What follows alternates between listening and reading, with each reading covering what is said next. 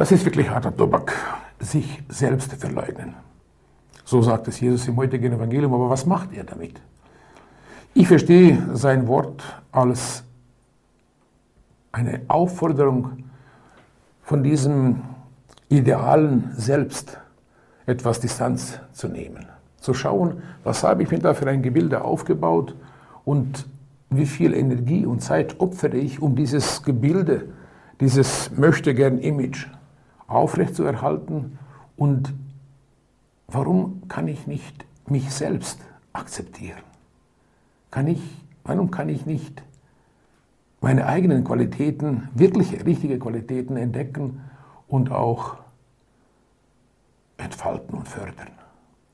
Die Fastenzeit oder die Zeit der Selbstoptimierung, wie wir es genannt haben, ist eine Zeit, wo man auch von außen akzeptiert in die Tiefe gehen kann, wo man auch zum Beispiel auf Zigaretten oder Alkohol oder Schokolade oder was auch immer verzichten kann und die Leute sagen, okay, es ist in Ordnung, du fastest, das ist akzeptiert.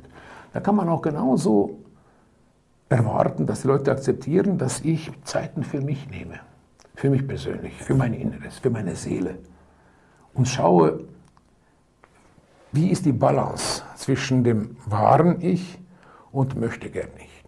Sich selbst aufgeben bedeutet für mich, so wie ich das verstehe, nicht mein Selbst aufgeben, sondern diese Vorstellung von mir, dieses idealisierte Ich, wo manchmal von der Realität stark abweicht.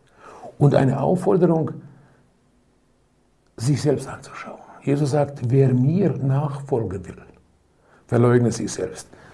Wer mir nachfolgen will, braucht nicht so zu tun, als ob, vorzugeben, ein anderer oder ein anderer zu sein.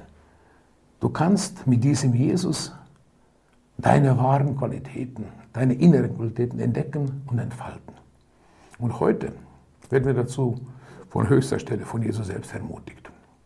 Ich denke, wir tun gut daran, uns darauf einzulassen.